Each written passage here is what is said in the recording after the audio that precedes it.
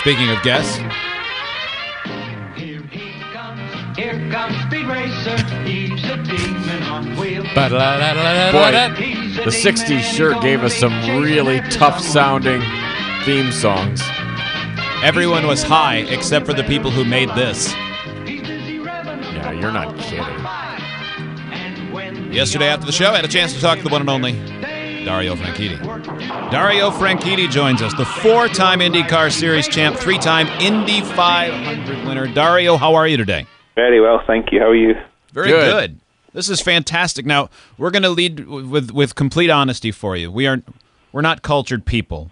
We're inclined to stupidity. So you're going to have to fill us in on the Balvini's second annual Rare Craft Collection. I'm actually anxious that I may have even said it incorrectly. No, you said it perfectly. Okay, good. That might be the last thing I get right.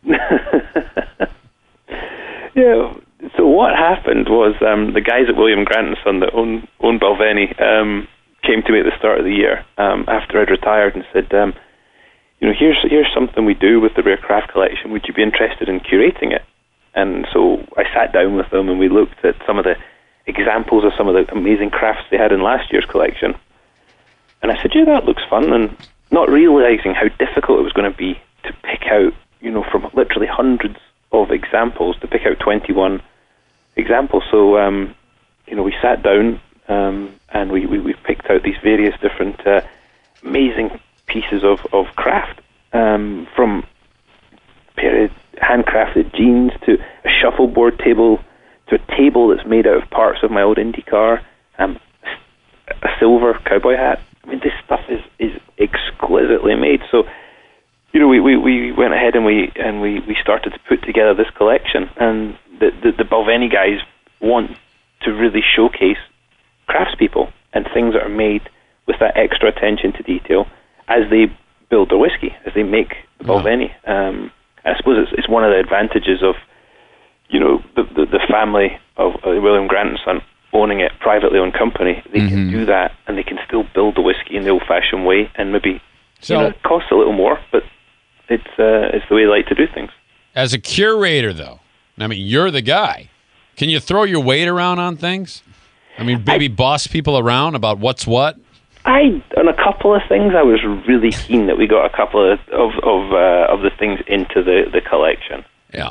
But there was a group of us went through it, and we all sort of said, "Oh, what do you think of this one? What do you think of that one?" And we it took the best part, I think, 12 hours or something to go through and really pick out what we wanted for the collection. And I'm really proud of it. I went and I saw the whole thing in situ for the first time yesterday, and it was pretty cool.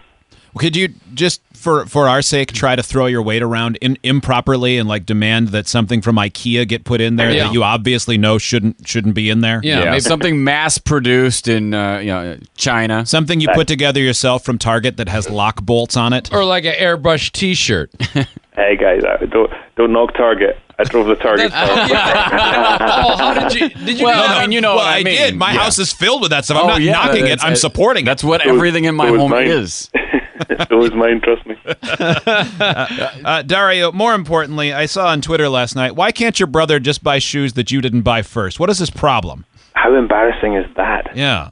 You and your brother went shopping for shoes on different continents and ended up with the same shoes. True or false? True. That's embarrassing. Do you think he's actually a creepy stalker? that he's so in love with you that he just wants to be you? What annoys me is he paid half of what I paid. Oh, yeah.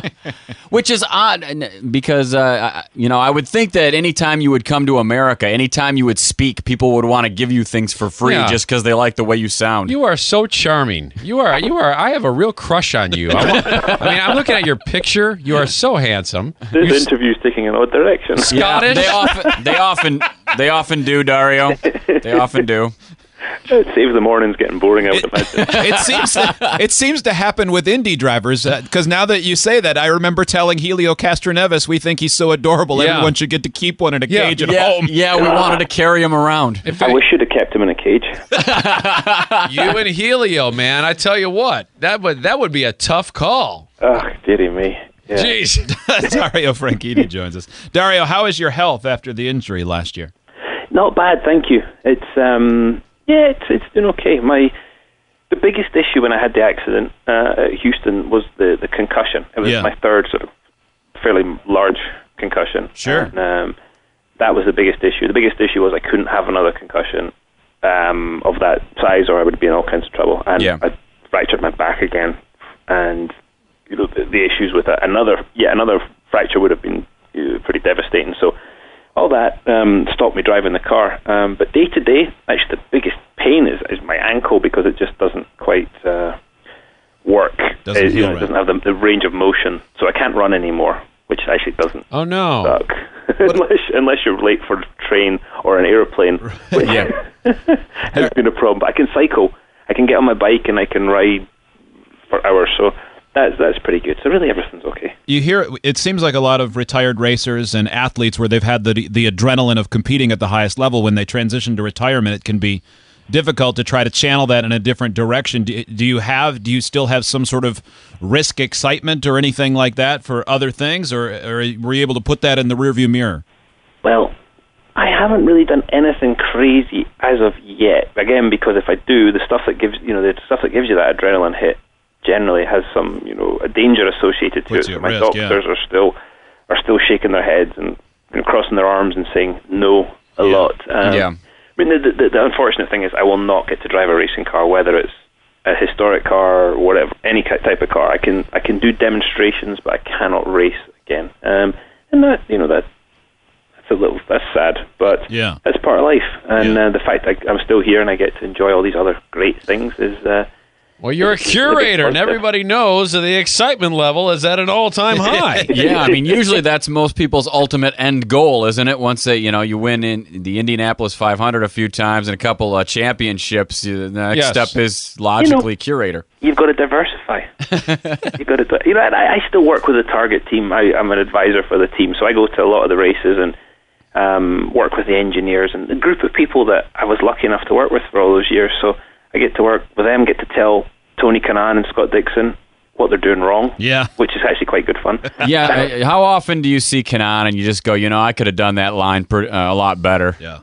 Oh, boy. Yeah, I tell you what, well, it has happened occasionally, but he's stronger than I am, so he beats me up and stuff. Okay. He can outrun you. Dario, he can outrun me now. Tell me if this is true or if it's just urban legend that before the Indianapolis 500, all the drivers give their choice of milk 2% vitamin D or whatever so for the moment afterwards. Is that a fact or is that a myth? No, that is absolute fact. What did you pick?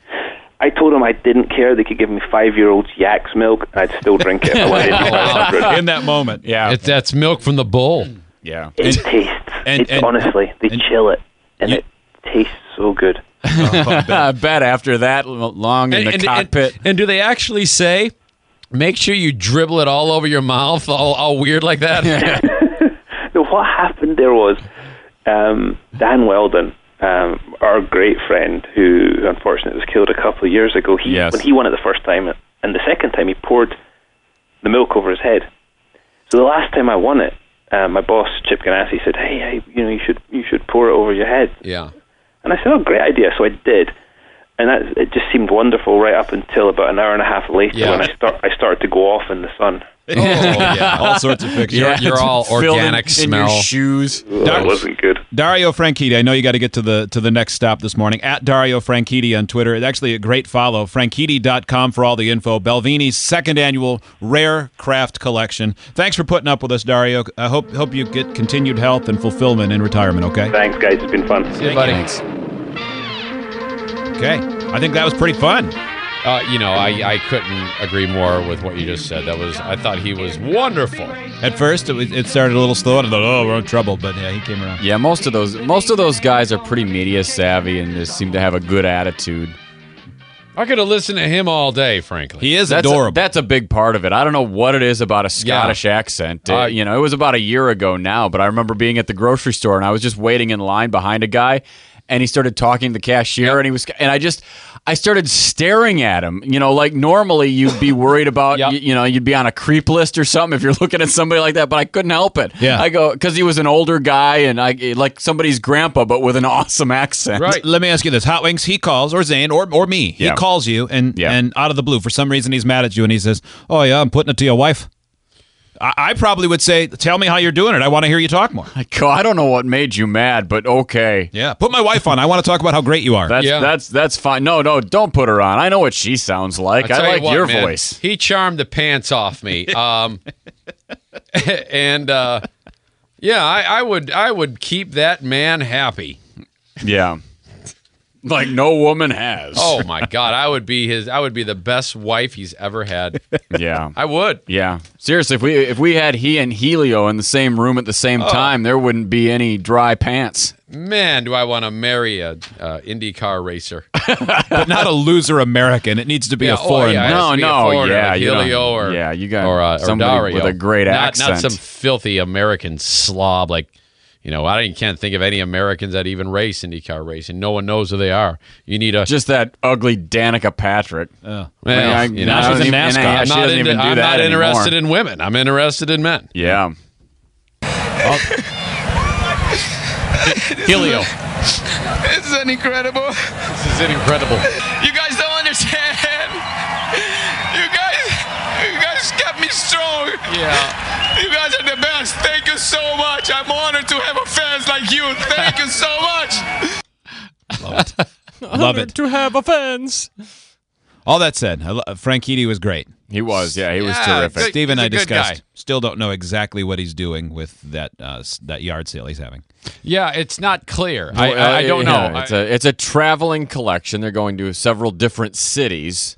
With this collection of interesting handcrafted things. Like, where do you go? I don't know. I don't know. I mean, they've got a series of dates. There's one there in Chicago and Vegas and we didn't Miami. even promote it though. I mean, the point of him doing we never this got around to was to promote that. Well, I think there was a lot of mutual charm going on. I think it took a weird direction for him, but I think he liked it, and I think you will be the next Mrs. Dario Franchitti. Yep. Yeah, there was that one You'll be a better male Ashley Judd. When he actually... This interview's taking an odd direction. An odd direction. This interview's taking an odd direction. We can save that and use it as a drop on every interview we've ever done. They all do it.